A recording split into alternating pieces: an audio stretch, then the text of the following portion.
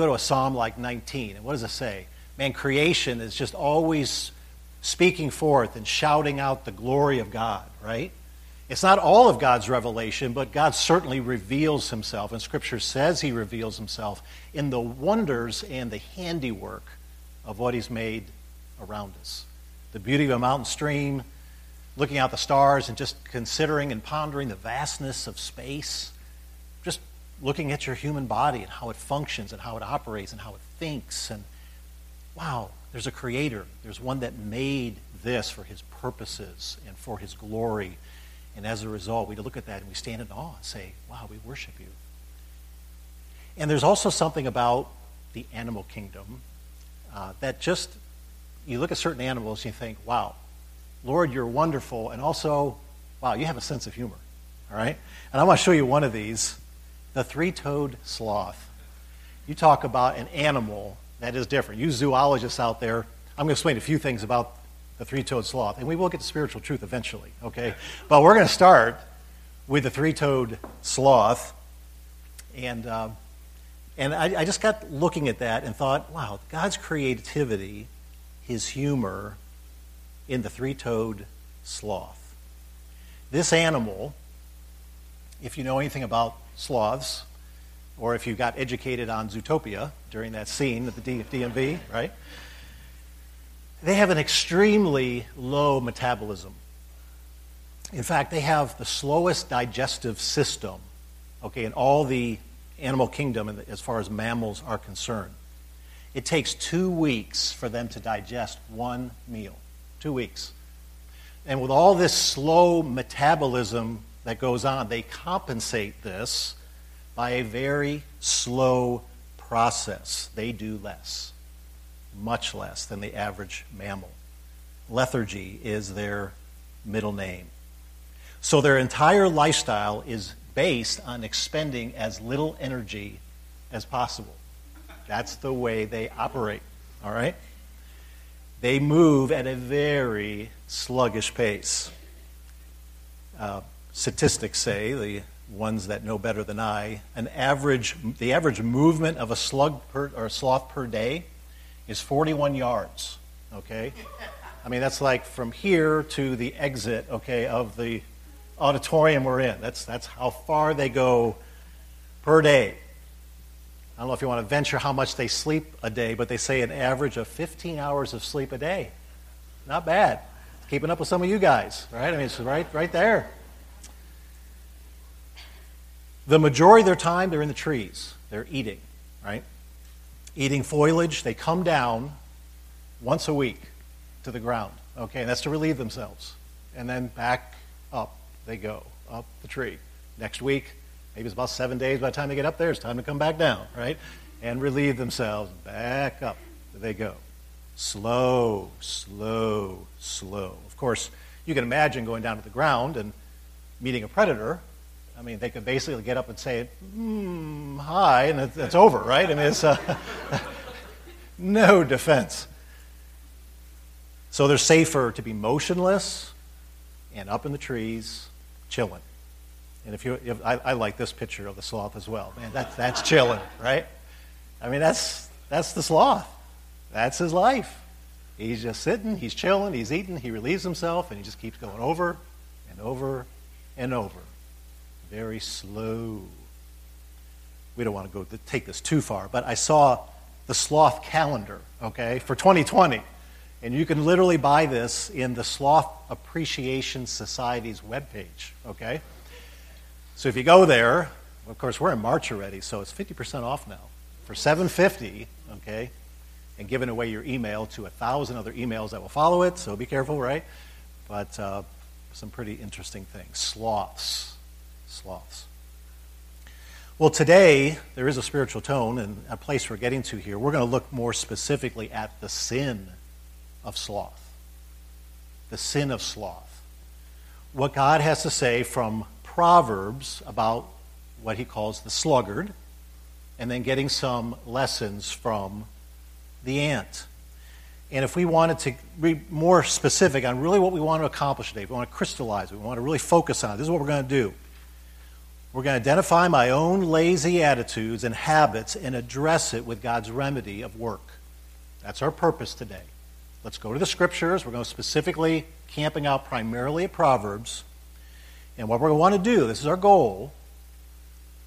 Look at the goal, okay? It's not just to write down. It's not just to think about.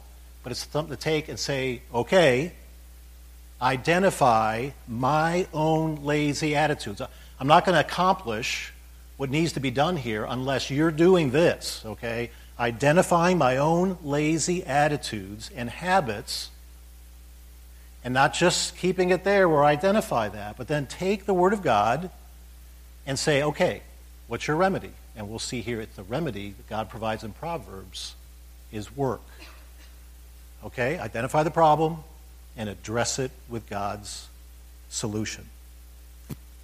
The sluggard. The sluggard. Not a real complimentary term to use to call somebody, right? To label them. But that's exactly what Scripture does. The Scripture labels certain people sluggards. I mean, can you imagine carrying that label?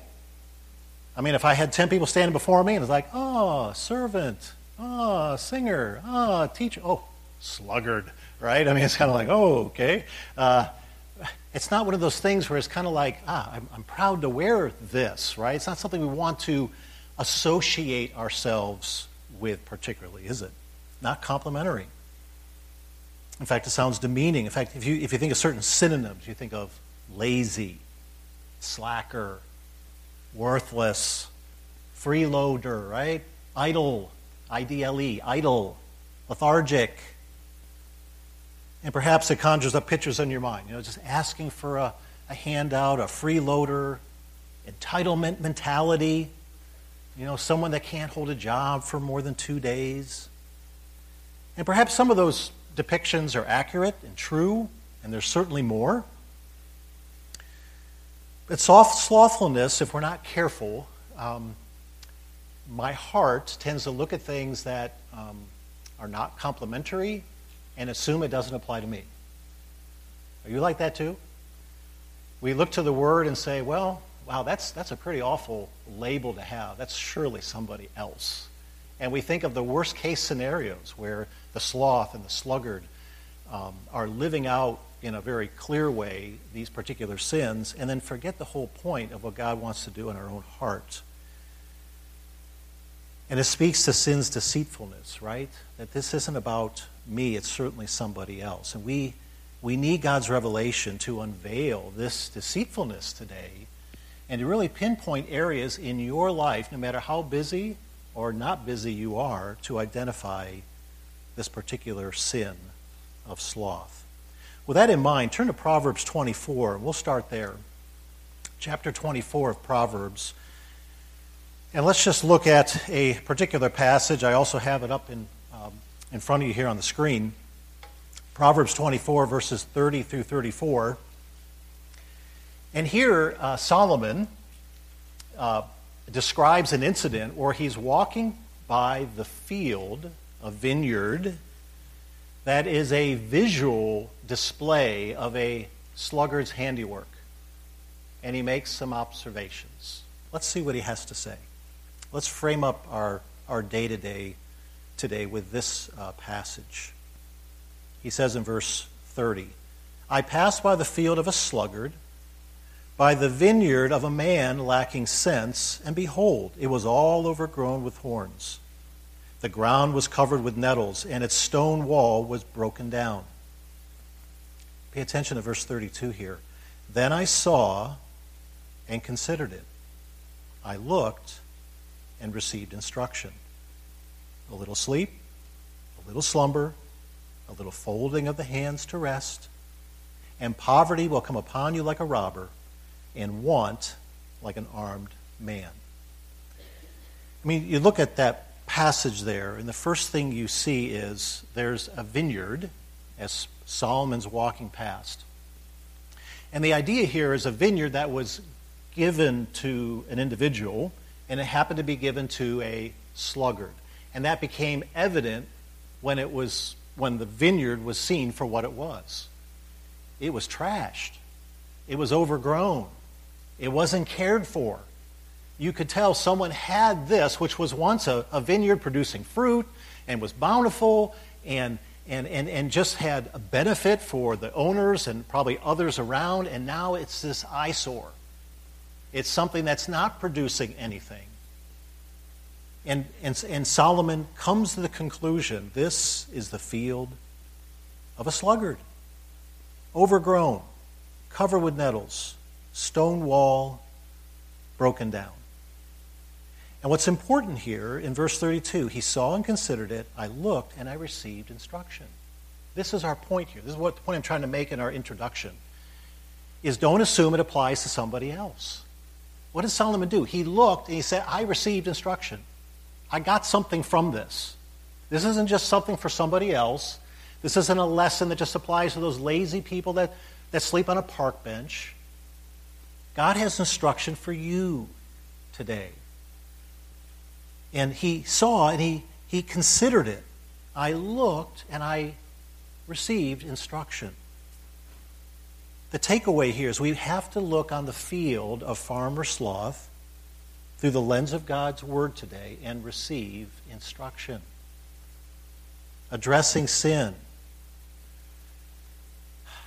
This lesson is so important for you guys. I look, and you guys are a lot younger than this guy standing up here, okay? This isn't real hair, by the way, and college is a long ways away from me those days, and I look at you and I transport myself back and I think, wow, how little I knew and what I wish I knew when I was your age. And now I can look from this side towards you and say, these are things you need to know. You have to receive instruction like Solomon is saying here, or you're going to miss the point. And what's important is this field met its decay, it met its demise, as you see there in verse 33 and 34. Step by step, inch by inch, decision by decision, moment by moment. Look at that. A little sleep, a little slumber, a little folding of the hands to rest. And what happens? Before you know it, when you come to your senses or you look and see what's happened to this person's life, and it all comes crashing down like a robber who's unexpected. That's not the way to live a life well lived. So what do? We identify sins at their infancy. We address them when you're young. And you learn to pave a path of godly living that reaps its rewards in due time. Okay? So what are we looking at here? What is the sluggard? Let's just boil it down to a definition here for you guys. It's a lazy person who works to avoid work in order to protect a comfortable lifestyle and evade what truly needs to be done. You get that? He works to avoid work. I mean, you think about a thief, right? A thief is working. He's employed. It's for his own purposes, right? What is he doing? He's working to avoid real work, right? I'm going to take someone else, what they've worked for, and take their things, but he's working to avoid work to protect a particular lifestyle, right? And for the sluggard, that lifestyle is a comfortable lifestyle and avoiding what truly needs to be done, okay? There's always a shortcut for the sluggard. The commute of the sluggard is always traveled on the path of least resistance. There's never a need to swim against the current. Get this, comfort is king for the sluggard. It's all about protecting their comfort. It's that attitude. It'll all work out. There's always tomorrow. Now, I want to be careful here. We are not saying that every comfort is wrong and sinful. In fact, God gives us good things for us to enjoy. What we're talking about here is the idolatry of comfort, where I organize and structure my life in such a way where comfort calls the shots. It's not God. It's not His Word. It's not my conscience. It all works around protecting comfort and what I consider important here in my life, what I consider important rather than what God says. Okay, so we're focusing on the idol of comfort and laziness here, okay? So with that, what we're going to do is look at 6 characteristics of the sluggard. Turn over to Proverbs chapter 6 in your Bibles there. I'm sorry, go to Proverbs 26. Go to Proverbs chapter 26. And we're going to start there. We'll get several of our points from Proverbs 26 and then jump around a little bit. But what are the characteristics of the sluggard? How do I know? Am I sluggardly in some way? Is there some way I've got sin of sloth? How do I nail this down? I know my work ethic can improve. I know sometimes I don't do really what I should be doing when I should be doing it, but how do I nail it down? How do I pinpoint it? How do I put the flashlight or the spotlight on what I need to focus on here? And the scriptures do that for us. And let's look at Proverbs 26. Let's start at verse 13 and start looking at some of these. And the first characteristic of the sluggard is lame excuses to avoid work.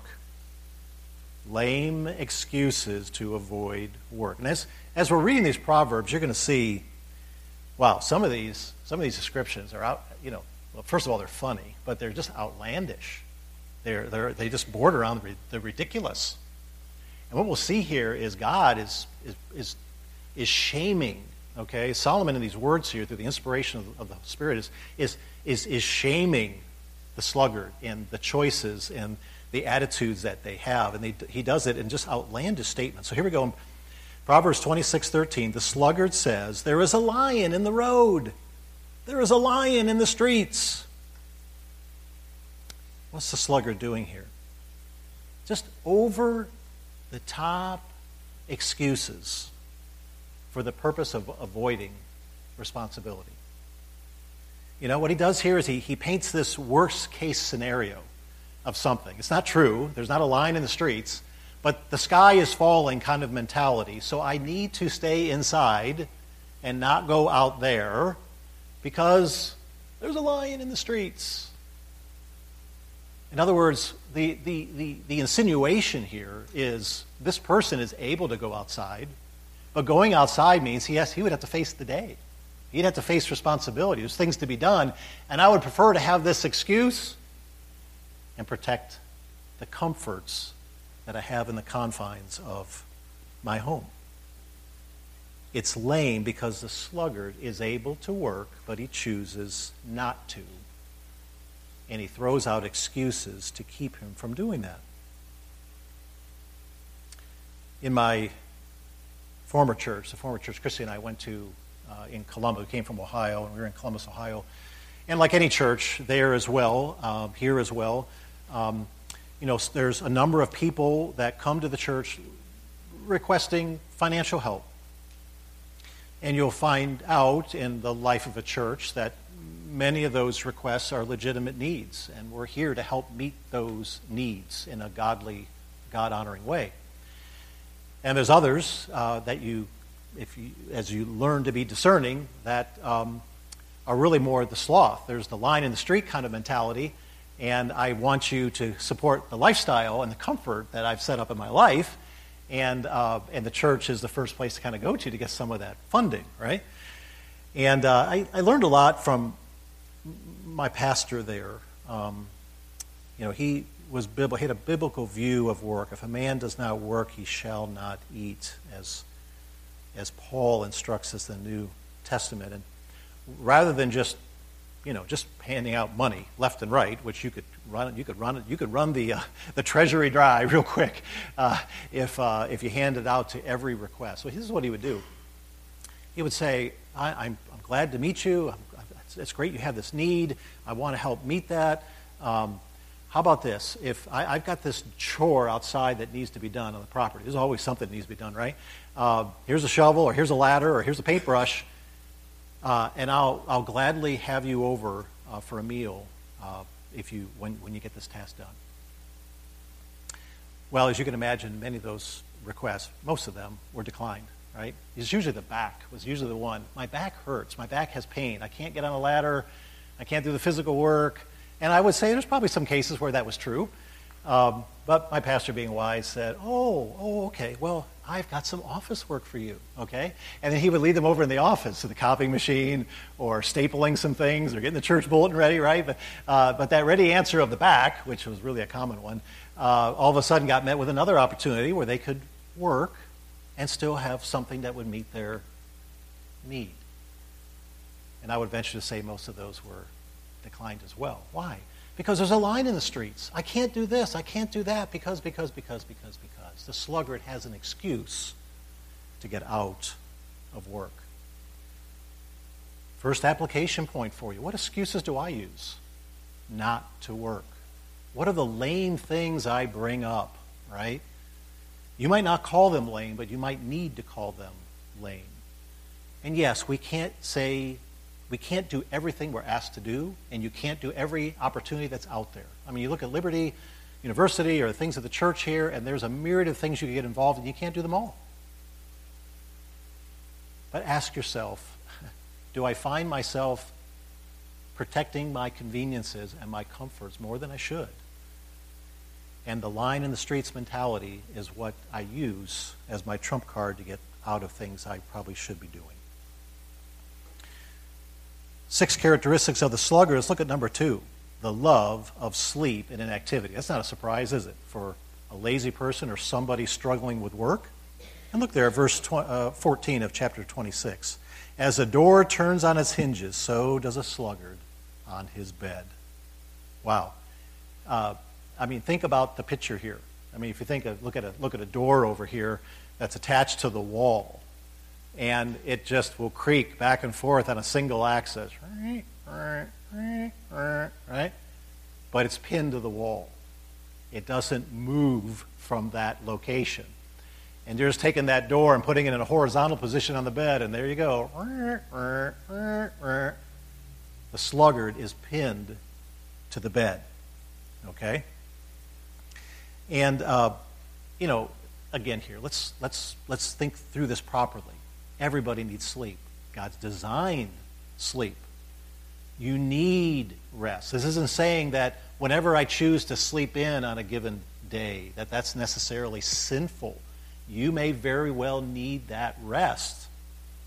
What it's talking about here, though, is a habit, a habitual habit of sleep that is performed to avoid what needs to be done.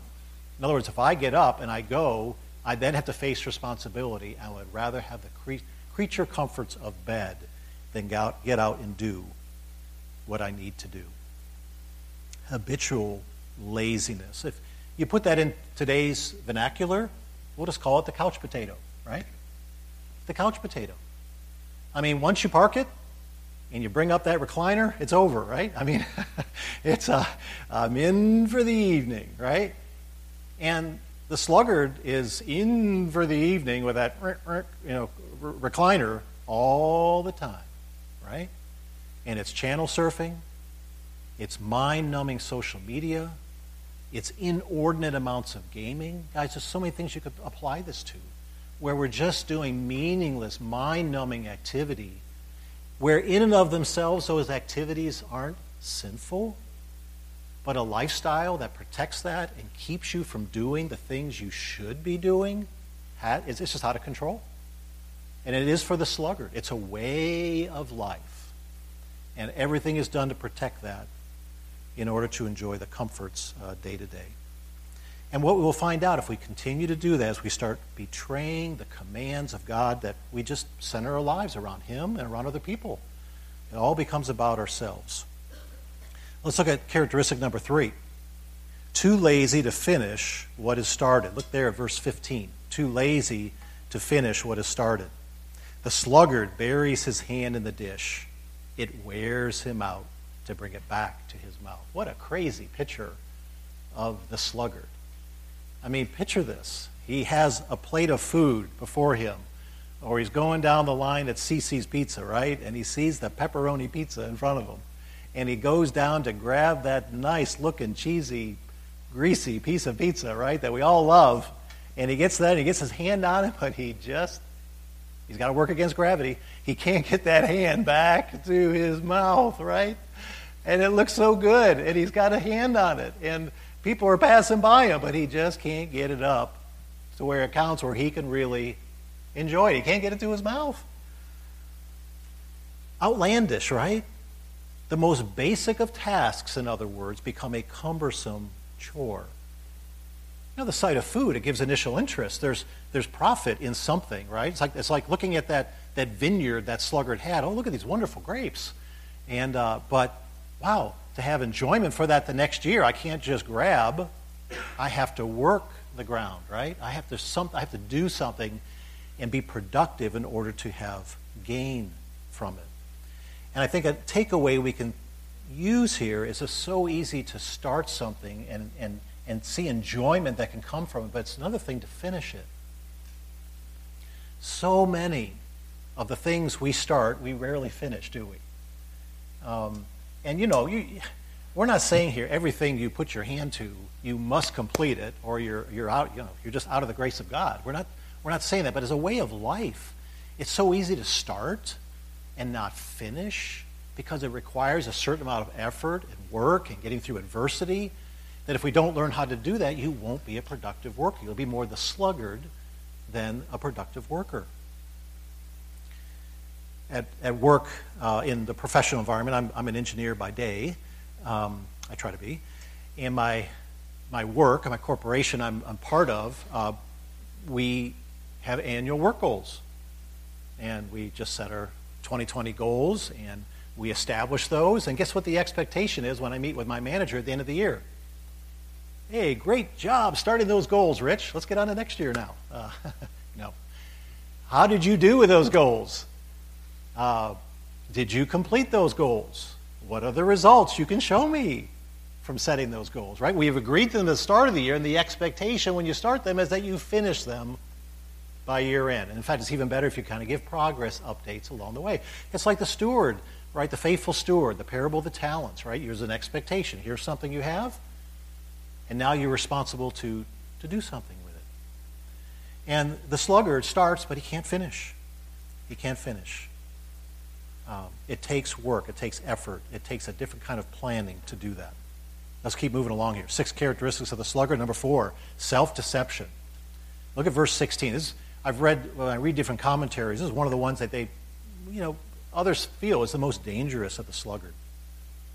It says, the sluggard is wiser in his own eyes than 7 men who can answer sensibly. The greatest nemesis here of the sluggard is he just thinks too much about himself. I'm okay. It's the way I chose to live life. This is my speed. I'm in first gear. And there's no getting me out of it. And it works for me. What works for you is fine, but this works for me.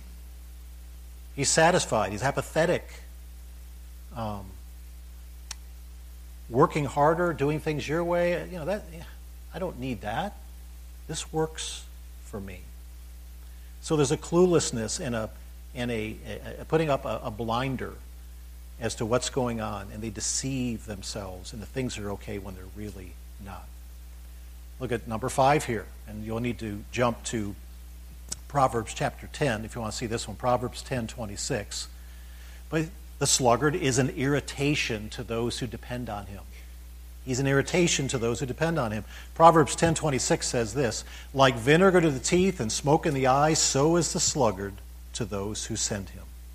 Wow. Now, I gotta admit,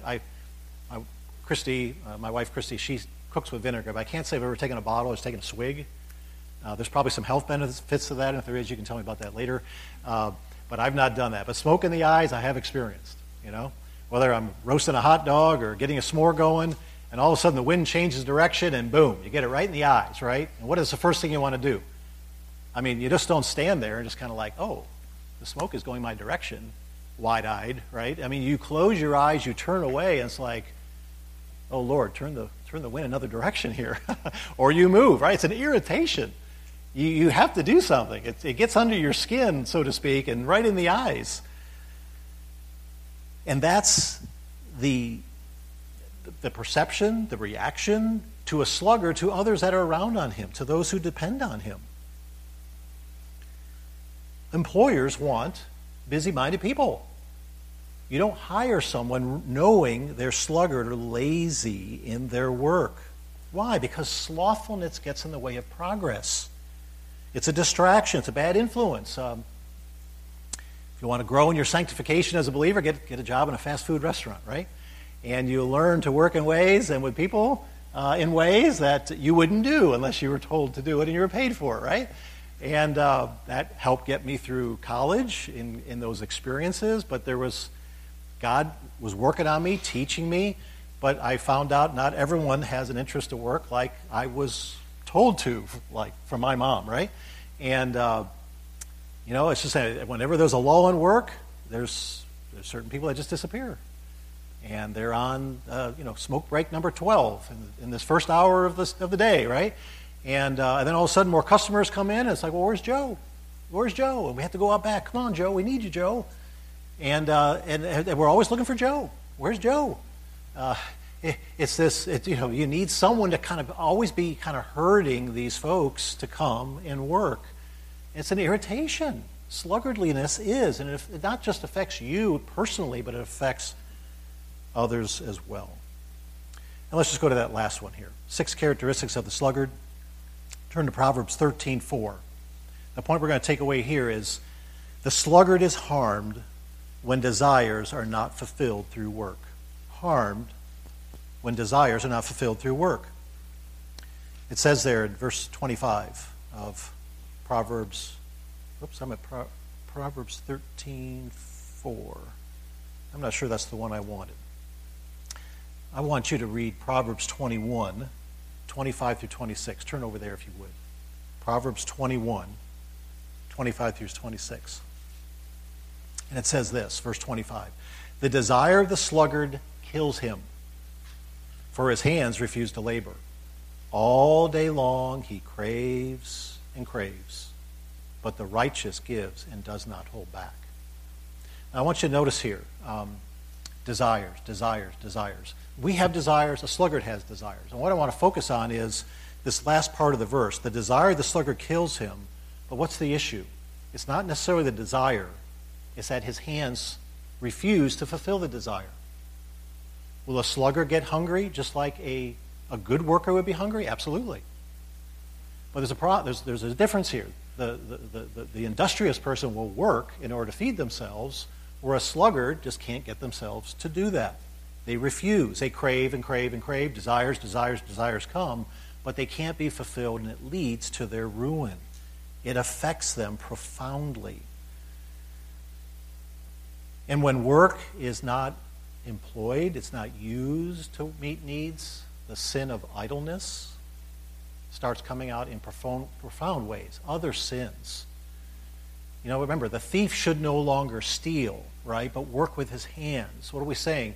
If we're not going to work with our hands, we still crave, we still desire, we still have needs. So what do? We find other ways, we sit in other ways to meet that desire. Whether I'm going to steal from somebody or freeload. The sin of idleness just leads to other issues in life. And if a man does not work, he shall not eat. Is God IDing something for you today? Look at those characteristics. Lame excuses, love of sleep, can't finish what I've started, I'm deceiving myself, I think more highly than I should, I irritate others I work with, I'm not a good worker, don't have a good work ethic, I found the harms when I don't work like I should. If God's pinpointing some attitudes, good. Because you know what? When God pinpoints sin in our lives or sinful tendencies, he always gives a solution. All the time. Every time. He doesn't leave us hanging. He doesn't leave us off a cliff with no rope and we just kind of we're there to fall. He always provides a way of escape, and he always provides instruction. And the way he provides instruction to the sluggard is he shows us the work of the ant.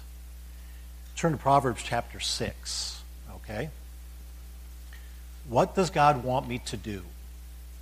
If God's zeroing in on something, if there's something that isn't right, if there's something that needs correction, if there's something that needs to be tweaked, if there's something I have to totally change in my life, what is God saying here? He's saying, sluggard, I want you to go to the ant. Verse 6, go to the ant, O sluggard. Consider her ways and be wise. Without having any chief, officer, or ruler, she prepares her bread in summer and gathers her food in harvest. How long will you lie there, O sluggard? These verses sound familiar now, don't they? When will you arise from your sleep? A little slumber, a little folding of the hands to rest, and poverty will come upon you like a robber, and want like an armed man.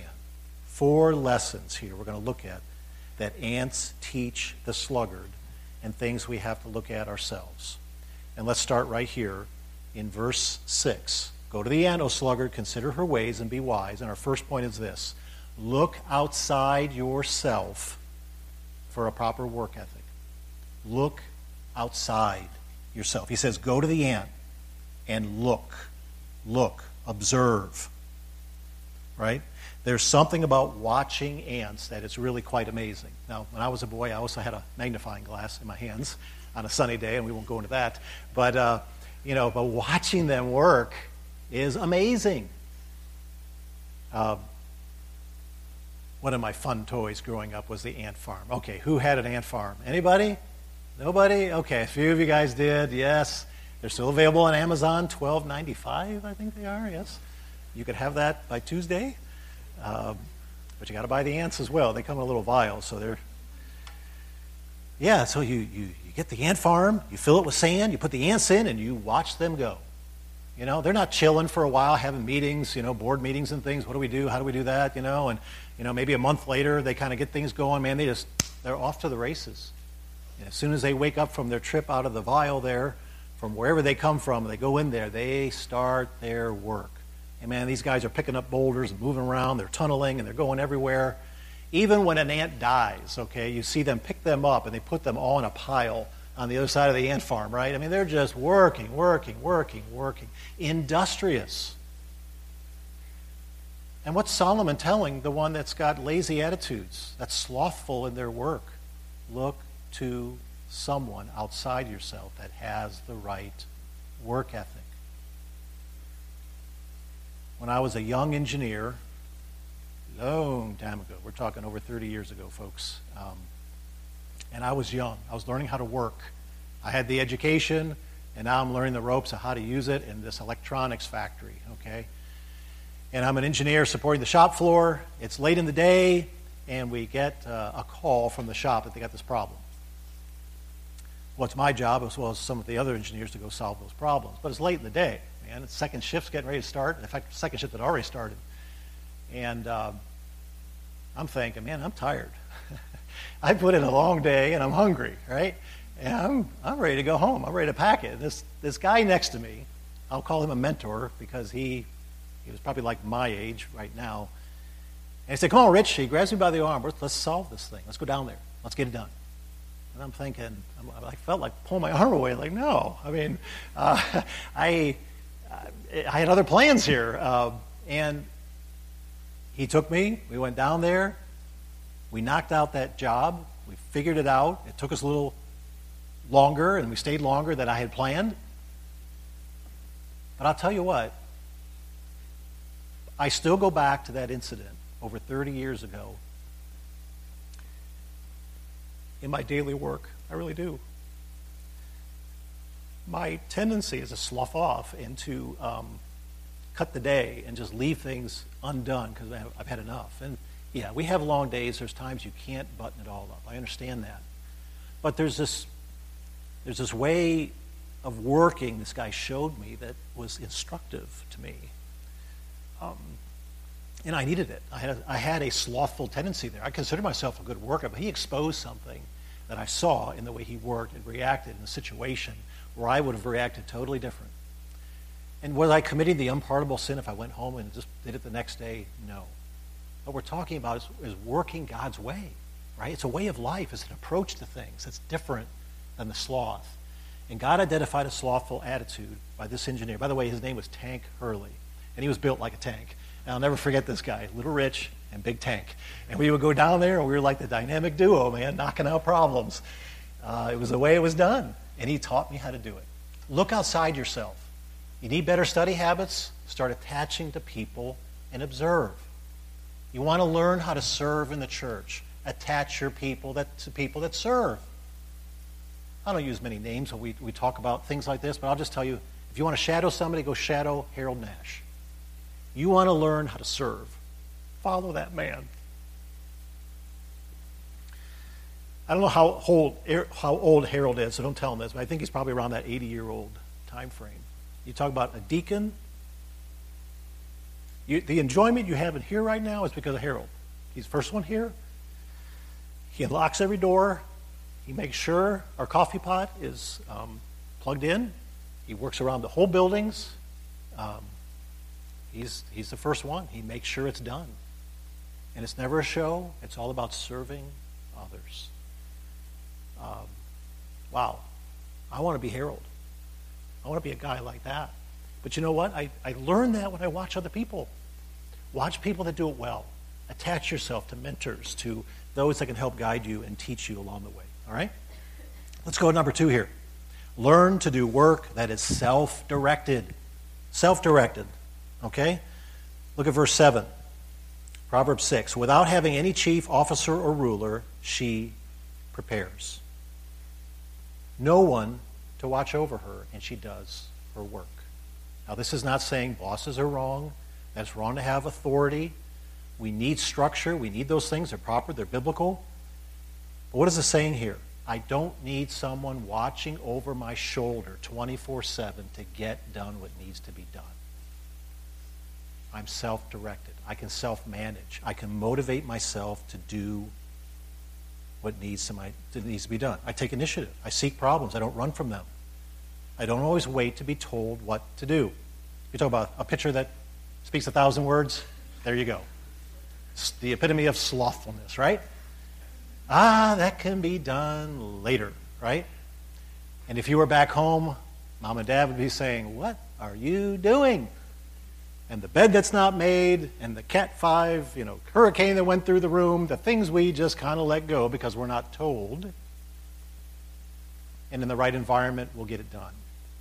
Learn to tackle things, all right, that you just kind of tend to save for later until someone tells you, and learn to manage them now. Take initiative. Work on it. Don't wait for someone to always tell you. Don't get sucked into this entitlement mentality, okay? Number 3, pursue an approach to life that is diligent. Pursue an approach to life that is diligent. She prepares her bread in summer and gathers her food in harvest. A good work ethic, right? Work ethic. Work at it. She works all through the beginning of the season where things are prepared and all the way till harvest, right? She carries through in her work. It's an approach to life that's diligent. It's not slothful. It's not lazy. You might be thinking, well, I don't have trouble with slothfulness. I am so crazy busy. Slothfulness is the last thing. That's a problem on my radar. And, I thought this author here put a good perspective on busyness that can be a cover for slothfulness, okay? The slothful zombie may live a very busy life, but he does just enough to get things done. So he can get back to what? Enjoying his comforts, right? Comfort is king for the sluggard. Duties are what he performs, but comfort is what he craves. The zombie lives his routine in a fog, sleepwalking between weekends. It's that TGIF mentality for life, right? Again, I'm not saying it's wrong to look forward to a weekend. I look forward to it all the time. But it's not about just protecting my lifestyle that I get to the weekend, where, what the author here, Tony Reinke, is saying, it's not like work during the week so I can be rest on the weekend. And I want to say rest in a different way. It's not about work in the week so I can be more like me on the weekend. It's protecting me. It's very self-centered. It's very self-focused. And it's all about protecting my plans, my way, my lifestyle. And I tell you guys, it doesn't play out well in church life, in ministry. To live a life that way, there's never a time for a commitment. There's never a time for regular service opportunities. It's always this. I preserve my comfort time. I'm crazy busy, but now I deserve all this. And I take all this in, and I can't do what needs to be done. What's more important? What's better? Okay? So comfort can't be king. It's the Lord's will. It's God's will. It's what you need to be doing in your life that needs to take preeminence. All right? And then finally, 4 lessons that the ants teach the sluggard is do purposeful work with the future in view. We work, right, not just for the present, which is important, but also for the future. Work on purposeful activities and do them in such a way with the future in view. The lazy are short-sighted. They don't see beyond the day. We have to look ahead. And what consistent work ethic will produce in time, a career, over the span of years, over the span of time. Let's wrap up our lesson here with this. Romans chapter 12. Do not be slothful in zeal, but keep your spiritual fervor serving the Lord. What do you do with all this stuff we just talked about? The sins of the sloth, the duties of the ant. Passages like this that say, wow, in my church life I can be just so apathetic. I can be so lethargic. I can just be kind of one that just kind of checks in, checks out, and I just don't seem to have that spark. And really what we need to do is go back to what really Clay's been teaching us all along in Ephesians. I need to identify my sin, and I need to turn from it. I need to put on and put off, right? If I've identified a lazy attitude, the scriptures have sought something in my life, in your life today, and you see that today, what do? You look at it and say, it is sin. It's wrong. I put this off. I confess this. I don't just accept it. This is just me. I confess it, and he's faithful and just, and he'll forgive you of that sin. And then what do? You just don't. You put on. You put off, and then you put on. You put something in its place. I want the right kind of work ethic. I want to look to others that can help me in that work ethic. I want to do the things we talked about today, watching the ant, watching others, and replace that sin of sloth, with a righteous work ethic, right? May God help us do that as we think about these principles today. They're not easy ones, they're important ones. And may God help you as you seek to do that, okay? I'm going to close in prayer.